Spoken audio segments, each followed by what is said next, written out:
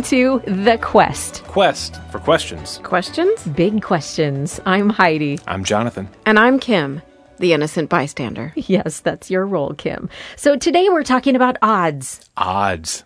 Oddball. Odd man out. So we're talking about the odds of what? Of anything. The odds that you'll find the golden ticket in your Willy Wonka chocolate bar.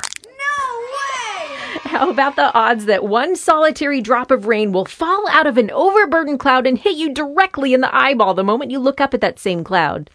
Ah! Or maybe the odds the Titans will win the Super Bowl. Ooh, tough odds. Good question. We asked a Titans fan. He said this. Yeah. I mean, our odds have skyrocketed since we picked up Marcus Mariota. Odds go up? Odds go down. How about the odds that Trump will win the presidency? Or the odds that the Foo Fighters will go to Italy. Or the odds that a large asteroid will hit your neighborhood? I'd like pessimistic thoughts for 500, please. Thank you. Okay, let's make it personal. What are the odds I'll get cancer? The odds my kids will choose to follow Christ. Those are some tough questions. So how do you even calculate odds? I mean, scientifically. Oh, I love statistics. It's what I do all day. That's Dr. Don Obert, a friend of mine and one of the foremost statisticians in the United States. I called and asked him, so, Dr. Don, how do you calculate odds? Okay, well, to calculate the odds of anything, you look at the number of factors, determine if they are dependent or independent, and calculate the odds or chance that something could occur at random. For example, looking at the odds of rolling a fair die 10 times and coming up with a 6 each time. What are the odds? Again, assuming a fair die, the odds are the same as getting any other number 10 times. Of course, this is a very simple example, and in real-life science, you must deal with a hypothesis, different types of error, various assumptions, and experimental design and models. Ultimately, we can make a judgment as to whether or not something occurred at random, or was the event outside the normal distribution of events. Statistics is an odd science. Are you calling me odd? Never. You know, to me, the big question here is, what are the odds that we can trust God with the odds? Or maybe just, what are the odds we can trust God? Now, that's a good question. It's the big question. Big Question. So who in the Bible had to trust God with something big? David, big grouchy giant. I'll give your flesh to the birds! Noah, big boat. I think I'm allergic to dander. Jonah, big fish. Oh, no. Big problem. How about Abraham? He's known as one of the fathers of our faith, right? Right, big liar. She's not my wife. She's my sister. He was scared. So he lied? Twice. She's not my wife. She's my sister. Big case of deja vu. Okay, so what about when Abraham had to trust God to give him a son? But he didn't. Didn't trust God. Hagar. So the odds are Abraham won't trust God in his old age, right? Hang on, Heidi. Let's be fair. Abraham did trust God sometimes. Didn't he obey God and move away from his home country? Oh, right. And don't forget, he also took his son Isaac up a mountain and tied him to an altar. That was pretty trusting. I have to say that didn't make a whole lot of sense. You know, common sense. Ah, Kim, but trusting God makes sense even when it doesn't. Nice. So basically, Abraham is a mix of trusting and not trusting, just like the rest of us. Yeah, I think so. Well, so let's jump to the end of his life. Okay, so at the end of his life, he would have been around 140. And we finally have a really cool example of when Abraham trusted God. Another really cool example of when Abraham trusted God. Right. He needed to find a wife for Isaac, who was now around 40. Ah, an arranged marriage. I'm 41. I could be okay with that. I could arrange Really? it for you. Yeah. So Abraham is wrinkled, white hair, white beard, and he calls his most trusted servant over to him and says, Put your hand under my thigh. Ew. No, thank you. That would have made me more than a little bit uncomfortable. So I looked this up and found out it was just a way of making a very serious oath back then related to future generations. Kind of like, cross my heart, hope to die, stick a needle in my eye. Exactly. Yeah, because that's the way we make serious oaths today. Right. Okay, continue, Jonathan. All right, so he makes his servant promise. Swear by the Lord, the God of heaven and the God of earth, that you will not find a wife for Isaac from among the daughters of these Canaanites, but will go to my country and my own relatives. His own relatives? Like, what is this, Kentucky? Ouch. Uh-oh, are we going to offend some people there? No, my family's all from Kentucky. It's fine. Okay, good. So back then, they wanted to keep their family line pure. More important, they wanted to keep their faith pure. No idols. Right. That meant marrying a God-fearing second cousin was a good thing. In fact, it was recommended. Probably not a good idea today. No. So Abraham's servant asked him, What if the woman is unwilling to come back with me to this land? Shall I then take your son back to the country you came from? And Abraham replied, No, God promised me with an oath, saying, to your offspring I will give this land. God will send his angel before you to find a wife for my son and bring her back here to him. And so Abraham's servant put his hand right under Abraham's thigh. and said, I swear.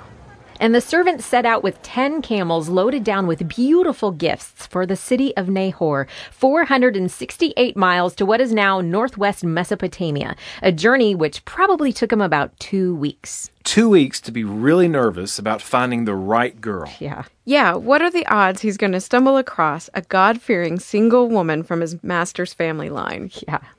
Not Good. Odds. It must have been some serious pressure. I mean, future generations were depending on him finding this one woman. I know, right? So he arrives in Nahor. And then he might have asked himself, where would a God-fearing single woman hang out? The perch? No, the well. Funny. So he goes to the well, and he's looking at all the women. Does he just pick one? No, first he makes his 10 camels kneel down by the well. And he prays. O Lord, God of my master Abraham, please grant me success today and show steadfast love to my master Abraham. Behold, I am standing by the spring of water, and the daughters of the men of the city are coming out to draw water. Let the young woman to whom I shall say, please let down your jar that I may drink, and who shall say, drink, and I will water your camels. Let her be the one whom you have appointed for your servant Isaac. By this I shall know that you have shown steadfast love to my master.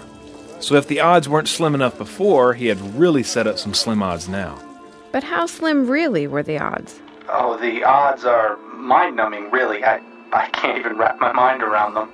That's Dr. Obert again. We decided to ask what would be the odds of one man traveling 468 miles, And arriving at one well. At one moment in time, asking one woman for a drink. The odds of her saying yes. and offering to water his camels too. Exactly. The way he had prayed. The odds of Abraham's servant having this exact conversational exchange at this exact moment in time and having this woman say the words he prayed and then be from Abraham's family, the odds are staggering. I couldn't even calculate it. So just for fun, can you try? Okay, we could estimate it. We have at least 5 factors here. The number of days in a week, 7. The number of minutes in a day when somebody would be potentially drawing water from a well. Let's say it's about 480. That's 60 minutes times 8 potential hours. The number of families in the area, which, well, we don't know how many that would be. I would say at least 20. The number of women at the well, which we don't really know that either, but probably at least 20. And potential verbal responses from the woman, which is 3. 3 potential verbal responses. The first is a flat out no. The second is yes, but not offering to water the camels. And the third is yes, and I will water your camels too. What about no comprendo? She could say that. Yeah, she could. True. So if I multiply these 5 factors, it would be over 1 million possibilities. And that is not considering that the required response was not a multiple choice answer for Rebecca. To consider that she would say just what the servant prayed for becomes inconceivably unlikely. No, it seriously can't be calculated. The fact that a woman from this one family on this one day, at this 1 minute, at this one well, responding to the servant in this precise way, it can only be God. A lot like the odds our little planet can sustain life. Wait, what? Who's that? That's Don's wife, Jackie. She's a research scientist too, specializing in microbiology. Yes, they're two scientists married to each other. So, Jackie, you're saying the odds of Abraham's servant finding Isaac's wife are about as crazy as the odds that Earth can sustain life? Yes. For one, what are the odds our planet would have the perfect amount of gravity and inertia to keep us from falling into the sun? And we also need the perfect amount of carbon dioxide at 0.04% to regulate the surface temperature of the Earth. Add to that the way the Earth orbits around the sun and is tilted at 23.5 degrees.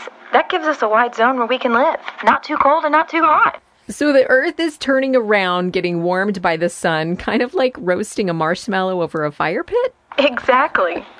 I hate burned marshmallows. Right? Only toasty brown. Don't eat the burn part. So, Jackie, I have to ask this. What are the odds that a large asteroid could hit my neighborhood? You had to ask that, didn't you? Actually, we should all be really thankful for Jupiter, because with such a giant planet in our solar system with a huge gravitational pull, about 200 times more asteroids and comets hit Jupiter than Earth. So, thanks to Jupiter, the odds of an asteroid hitting your neighborhood are slim. But what are the odds our solar system would even have a Jupiter? Or that the Earth's axis would be tilted 23.5 degrees? Or that we would have the perfect amount of carbon dioxide? Yes, I would have to call those divine odds. I think what she's saying is that we're all living on this little planet in the midst of the universe, living and breathing against all odds. Right. Like the odds of Abraham's servant finding this particular wife for Isaac. So his camels were kneeling down, and he was praying. Let her be the one whom you have appointed for your servant Isaac. By this I shall know that you have shown steadfast love to my master. There she is. The servant hadn't even finished praying, and a beautiful woman walks into view with a jar on her shoulder. The servant hurries to meet her and says, Please give me a little water from your jar. Drink, my lord. She quickly lowers the jar to her hand and gives him a drink. After she gives him a drink, she says, I'll draw water for your camels too, until they've had enough to drink. Exactly what the servant had prayed. So she quickly empties her jar into the trough, runs back to the well to draw more water, and draws enough for all his camels. Without saying a word, the man gazes at her in silence to learn whether or not the Lord has made his journey successful. When the camels are finished drinking, he takes out a gold ring weighing a half shekel and 2 gold bracelets weighing 10 shekels. Nice. I'd be like, I'm in. And he says, Please, tell me whose daughter you are. Is there room in your father's house for us to spend the night? I'm the daughter of Bethuel, the son of Milcah, whom she bore to Nahor. We have plenty of both straw and fodder and room to spend the night. It was Rebekah from Abraham's family, the granddaughter of Abraham's brother. The servant bows his head and prays. Blessed be the Lord, the God of my master Abraham, who has not forsaken his steadfast love and his faithfulness towards my master. As for me, the Lord has led me directly to the house of my master's kinsman. Directly to the house of his master's kinsman. Incredible. Against all odds. I suppose we like to calculate odds because it makes us feel more in control somehow. But odds are, we aren't in control, are we? Life is uncertain. But we know this. God is the blessed controller of all things. So, what are the odds we can trust him? 100%. I'm Kim. I'm Jonathan. I'm Heidi. And you've been listening to The Quest.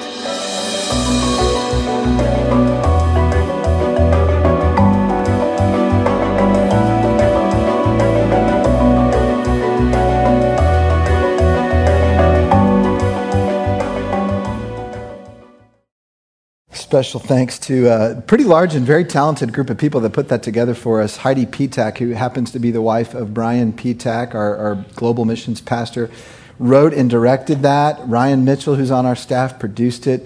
It's a lot of talent we have in this place. It's just encouraging to hear it, stewarded so well. What are the odds, right? That's the angle that they chose to take, and we worked on this together as far as the big idea of this text. What are the odds that you can trust God? And as I thought about that, and I've listened to this, little radio show a bunch of times now, what continues to sink in is I have a really easy time trusting God in some areas, and I have a really hard time trusting God in other areas. And so if you're going to answer that question the way they answered it, like what are the odds you can trust God 100%? You got to think through, do I really believe that? Yeah, I believe it about this stuff over here, but do I believe it about this stuff right here, right? That's where the rubber meets the road. The things in your life that maybe are so important to you or critical to you or so dear to you or that you're so afraid of that like you don't have a hard time trusting anybody with that. I mean, when it comes to our kids, when it comes to our well-being, when it comes to our health, when it comes to our careers, when it comes to our financial security, when it comes to our relationships. There's just, you fill in the blanks for you. But where I want to go with kind of the rest of this message, so to speak, is I want to ask you, if the odds that we can trust God are 100%, how do we go about doing that? And so this is where we learn from this servant. So this morning is kind of part A of the story. You know, the whole story is over 67 verses in Genesis chapter 24. In fact, go ahead and open your Bibles if you haven't already to Genesis chapter 24. We covered the first half of the story this week. Next week, you'll hear the rest of the story, as Paul Harvey used to say. So in the rest of the story, the focus is going to be on Rebekah, right? Because we just heard God provided her for Isaac, but she's got to say yes. Right? She's got to agree to this. You'll hear about that next week. What I want to focus on this morning is the servant. Right? This servant is a remarkable man. He has actually a very remarkable faith. If you think about it, this was the biggest moment in this guy's life. Like this was the most important mission he'd ever been asked to do. Right? He gets that. I think he really understands that. And he enters into this question of, will I trust God with the most important task I've ever been given? And what we have heard through the story already is he finds that he can trust God even with the things that are most important to his success, even with the things that are most dear and near to his own well-being. Now, how did he get there? Right? What can we learn from his faith? That's where I want to go. And I was thinking about how to do this morning, and I thought, you know what? Let's look at his prayers. Let's look at this man's prayer life. Because doesn't that reveal a lot about where we're putting our trust is by looking at our prayers? I don't care about the language you use when you pray, if it's fancy or if it's not fancy. In fact, I prefer the non-fancy kind of prayers. But what I care about, what's really revealing about my own heart and your heart, is the substance of our prayers. What do we pray for? How do we talk to God? How do we relate to him? That reveals a lot about us. It reveals a lot about him. So let's look at the prayers. Let's do a deep dive on these two prayers and see what we can learn. The first is in verses 12 through 14. Now, when I read these prayers, I want you to do something. I want you to pay attention to what gets repeated. All right? Because what gets repeated is what we're going to emphasize, what we're going to talk about. So let's look at it starting in verse 12. He said, O Lord, the God of my master Abraham, please grant me success today and show loving kindness to my master Abraham. Behold, I am standing by the spring, and the daughters of the men of the city are coming out to draw water. Now may it be that the girl to whom I say, please let down your jar so that I may drink, and who answers, drink, and I will water your camels also, may she be the one whom you have appointed for your servant Isaac, and by this I will know that you have shown loving kindness to my master. Then after his first prayer, God shows up. God does exactly what he asks, and he prays a second prayer, a prayer of gratitude. Look at it in verse 26 and 27. Then the man bowed low and worshipped the Lord. He said, Blessed be the Lord, the God of my master Abraham, who has not forsaken his loving kindness and his truth toward my master. As for me, the Lord has guided me in the way to the house of my master's brothers. What did you notice? What got repeated? Let's actually interact with me for real. Somebody call out something that got repeated at least twice. The emphasis, let's just pause there for a minute. The emphasis on his master Abraham. Okay, we'll talk about that. That's actually significant. What else got repeated? Did you hear? Loving kindness. Man, you guys got the right answers 1 and 2. That was good. Yeah, loving kindness toward his master Abraham. That's the root of the prayer. Like if you want to think about the big idea and in your own Bible study, you study a paragraph and you're thinking, what's the big idea of this paragraph? Well, the big idea of this man's prayers is show loving kindness to my master Abraham. That's his prayer. We'll talk about why that's so significant in just a second. Forget about all the details for a minute. The details of the camels and the well and all that stuff. That's just how God was going to go about showing loving kindness. But the root of the prayer, the big idea, the big request is, God, would you show loving kindness to my master Abraham? Isn't that interesting? Well, what is loving kindness? Maybe the most important Hebrew word in the Old Testament. Right, we've talked about this word a number of times in here. Michael has taught on this word in a way that's really clear. I want to give you the definition he's taught on this word because I think it's a great definition. Loving kindness is God's loyal love. Loving kindness has two components. It means that God loves to be loyal to his chosen people, and God loves to be loyal to his covenant promises. Chosen people, covenant promises. It means when God makes a promise, he keeps his promise, and he loves the people that he is in covenant relationship with. His heart is for them. He could never break his word, ever. That's the nature of God. In fact, you might think of it this way. Hesed, which is the root word the word that this comes from, loving kindness is translated in the NASB. Hesed is not only what God does, it's who God is. He loves. He is loyal. He is a promise keeper. So here's the beauty and almost brilliance of the servant's prayer. He's actually asking God to do what he already promised he would do. Remember the covenant God made with Abraham? This man knows about that. Remember all the promises that God has made? I will make you a great nation. How's he going to make him a great nation if he doesn't have a wife for Isaac? You see, this guy gets it. He's like, just show up, God. Do what you've already promised to do. And secondly, he's not only asking God to do what God already promised to do, he's asking God to be who he already is. You see. It's just a very brilliant prayer. Anytime you know the outcome and you're going to pray for the outcome, you can have 100% likely or 100% confidence that outcome is going to come. It's like, watching a football game yesterday on DVR and you've already seen the score and you're just rewatching it. That's what this guy did, right? He's just praying for God to show up and do his thing. Now, there's a lot of brilliance in that prayer, but I want to keep digging because we got to get it down to a kind of a more personal level for us. Now, summarize this principle before we move on this way. The odds are never against God keeping his word. The odds are never against God keeping his word. And by the way, that's one of the reasons we teach the Bible the way we teach the Bible. We've got to know God's word. We've got to know the promises. Right? If you want to know what God is up to in the world, you're going to find the answers in the scripture. Now, it's not going to have Franklin, Tennessee written in it. It's not going to have Rob Sweet, individually, my name, your name written in it. But you want to see what God is up to at the macro level, at the big picture level, how he interacts with people, how he faithfully lives out his hesed, loyal love with those he's in covenant with. That's where we find that in the scripture. He will always be true to his word. But what does that have to do with you and me?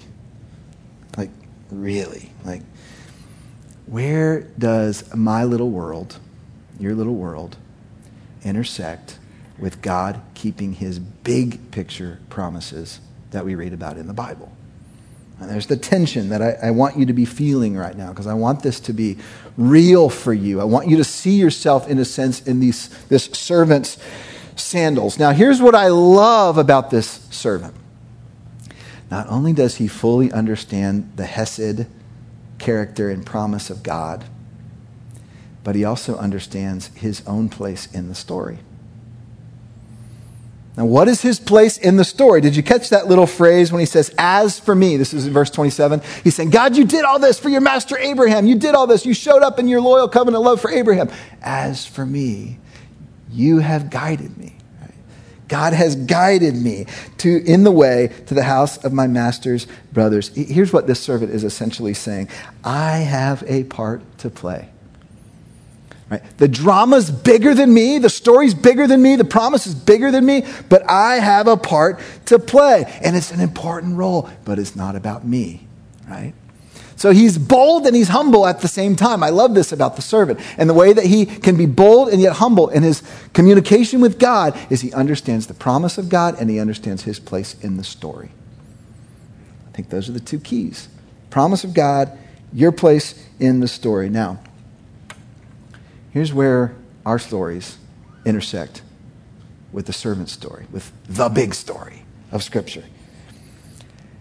Just like the servant, we find ourselves swept up in this same drama. Beautiful drama.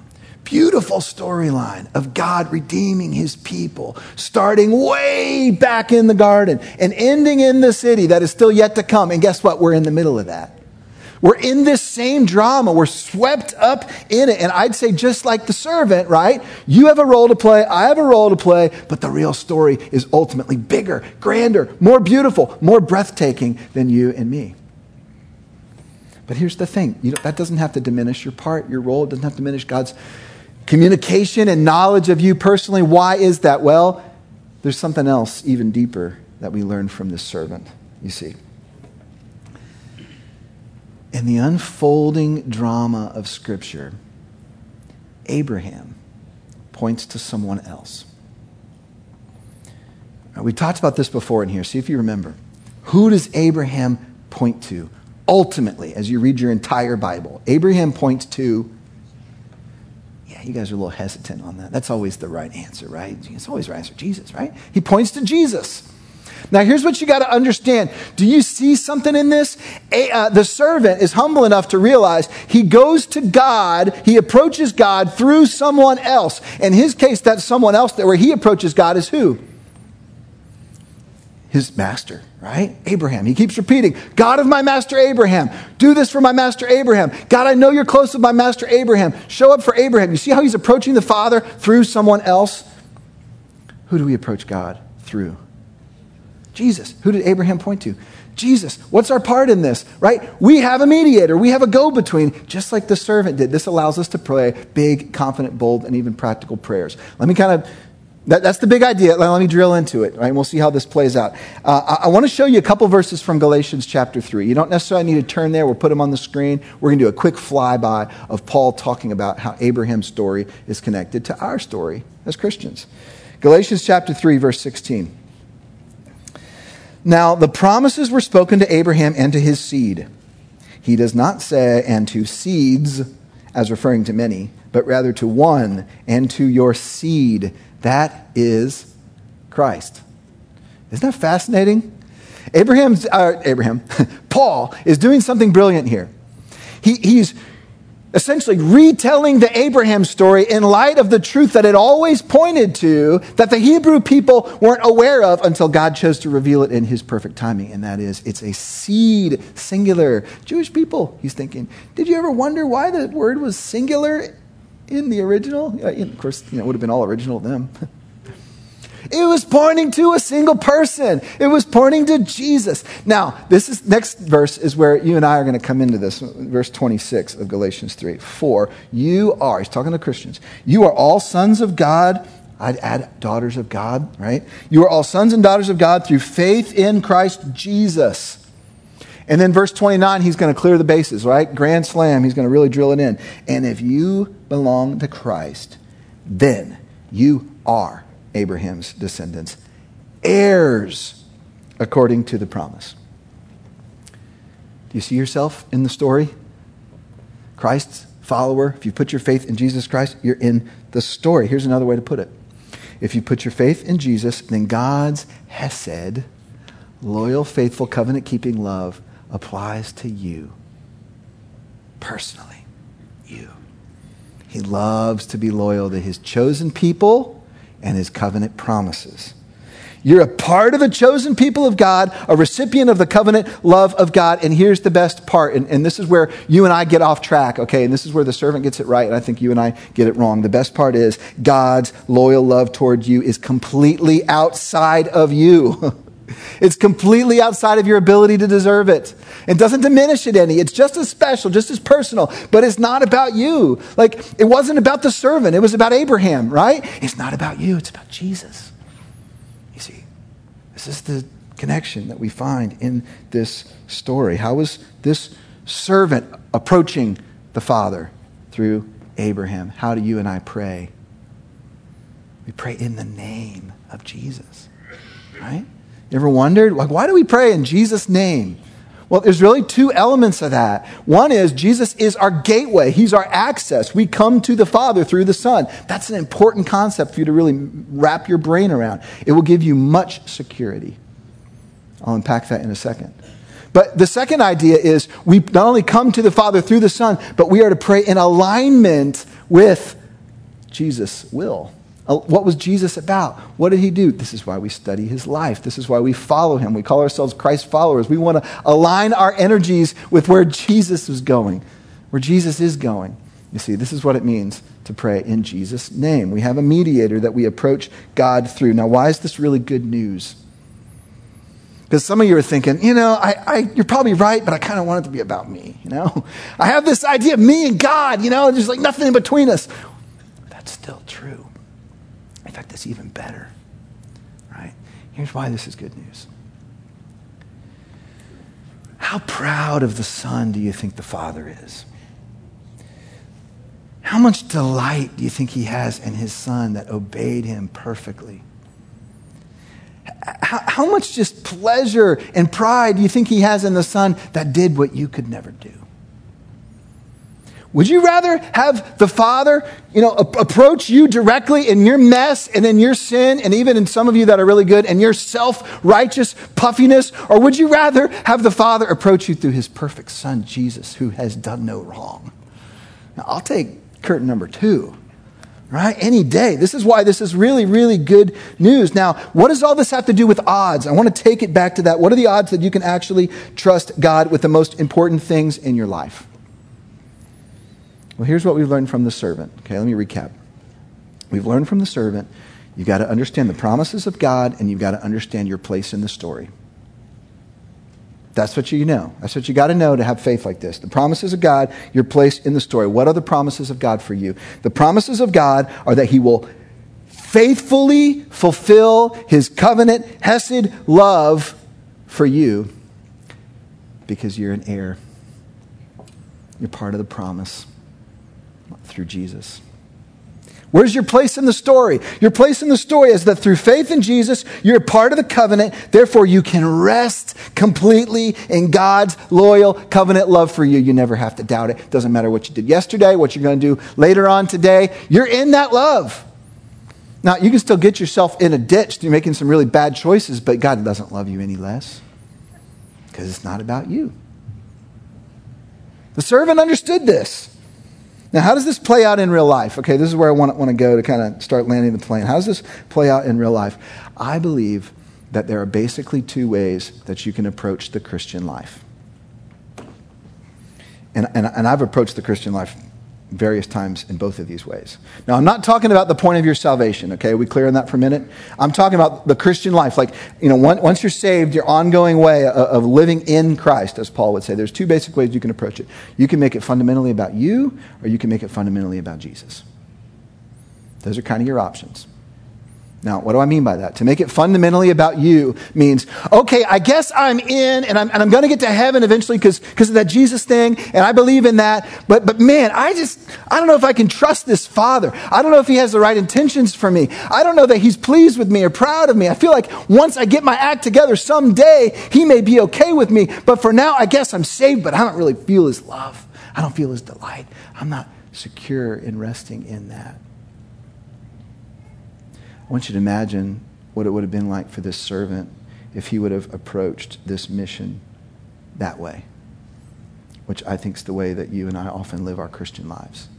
What if he would have approached his mission that way? Here's what he would have said. How in the world am I going to live up to these expectations? What if I'm not enough? It's going to take all the effort and discipline I can muster to make the journey to Mesopotamia, find a young unmarried woman from Abraham's family. It's going to take all my cleverness and all my charisma to talk her into coming back with me. I better not fail, or God might wish he'd chosen a different servant. If I don't reach my potential, maybe he'll kind of love me anyway, but won't he secretly be disappointed in me? You see, the servant could have made it about him. He took a different approach. He says about Abraham, God made a promise. God will keep his promise. And as for me, I'll let God lead me. I'll show up. I'll play my part in the story. I'll live out what I've been called to do. But this isn't up to me. I don't have to earn a thing, you see. Just like the servant, Our confidence in God's love and faithfulness depends greatly on whose identity we place that love and confidence in. Will it be on your own performance, or will it be on the performance of Jesus? We come to the Father through the Son. We're rooted in Christ. Therefore, we can know God's deep and personal love for us, and yet simultaneously know it's not about us. You see.